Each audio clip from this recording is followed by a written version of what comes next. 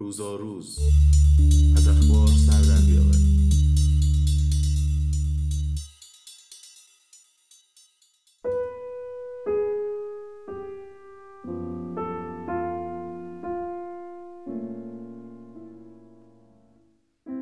محمد مختاری در 1 اردیبهشت 1321 زاده شد و در 21 آذر 1377 در ماجرای تبهکارانه قتل‌های زنجیره‌ای به قتل رسید.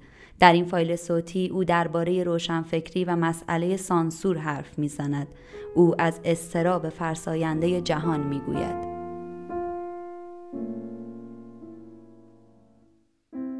من اضطراب رو اساساً یه امر اجتماعی تلقی میکنم. در نتیجه روشنفکر رو هم در موقعیت اضطراب مثل بقیه مردم میدونم. کارکرد روشنفکر تفکر انتقادی است. البته این نوع تفکر و گسترش اون اساساً باید مایه نشاط باشه. منتها شرایطی و موقعیت‌های پیش میاد که با تفکر انتقادی همساز نیست یا مانع تفکر انتقادی میشه. از این بابت داشتن خود فکر انتقادی با اضطراب‌هایی روبروست. بقیه مردم هم در همین موقعیت قرار دارن که جون کندن‌های از صبح تا شب در وجه قالب جامعه ما فقط برای گذران معیشت، حتی برای فکر کردن یا فراغ خاطر مجالی باقی نمیمونه. اینها آدم‌ها رو به سمت شیء شدگی، به سمت از خود بیگانگی میبره. در چنین موقعیتی روشنفکر هم دچار تنش میشه مثل بقیه. منتها این نکته هست که چون روشنفکران غالباً اهل بیان هستن، بازتاب اضطرابشون از این طریق برای دیگران روشن‌تر هست، در حالی که پیامدهای اضطراب مردم رو باید در جنبه‌های رفتاری زندگی عملی گوناگون جامعه پیدا کرد. وقتی که تأمین‌ها و امنیت‌ها وجود نداشته باشه، از یک طرف آدم طبعاً از رشد ذهنی و نوآوری و خلاقیت باز میمونه. جاش ترس و پرهیز و بی‌اطمینانی و آشفتگی و نگرانی و سرانجام خودسانسوری و خودخوری و از خود بیگانگی یا اینها رو میگیره. آدم که نباید همه عوامل اختلال روانی رو داشته باشه که مضطرب یا افسرده قلمداد بشه. آدمیزاد که خیک ماس نیستش انگشت بزنین توش جای انگشت هم بیاد.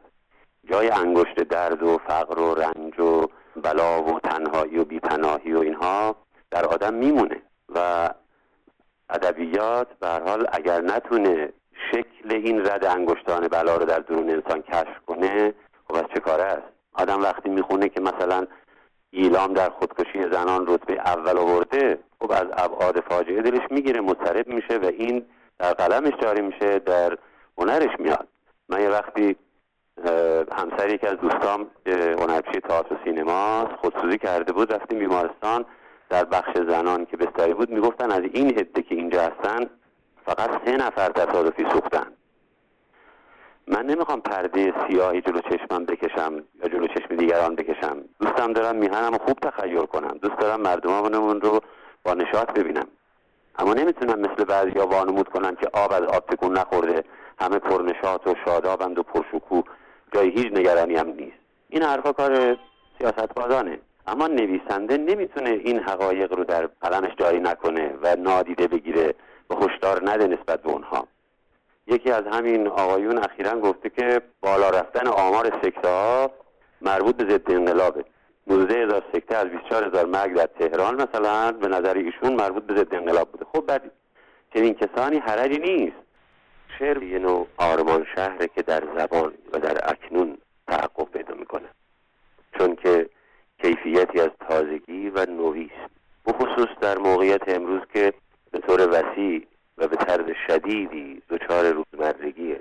شاعر کسی که به رغم واقعیت‌های نابسامان، به رغم مشکلات و دردها و رنجها و حتی فجایع و روزمرگی‌ها هوشمندانه در طی ساختن و نو کردن همکنون. کار شاعر نه لمیدن بر گذشته است، نه تسلیم به روزمرگی است و نه رشک بردن به آینده، بلکه میخواد همکنون رو از کیفیتی سرشار کنه که میتونست داشته باشه. از اون چه که غایبه یه چیز رشک‌انگیز درست نمیکنه شاعر و به اون چه هم هست تن در نمیده و از اون چه هم که بوده فاصله میگیره. به این ترتیب شعر گشایش یک افقه، یه طرز نگاهه. این طرز نگاه این جهان دیگری رو طرح کردن طبعا معطوف به تنوع و کثرت. در نتیجه با موقعیت ها، با مبانی که بخوان آدم رو، زبان رو، زندگی رو محدود بکنن یا به متحد و شکلی هم نواختی تقلیل بدن در میفته. به همین دلیل ما میگیم شعر همیشه در گرو آزادی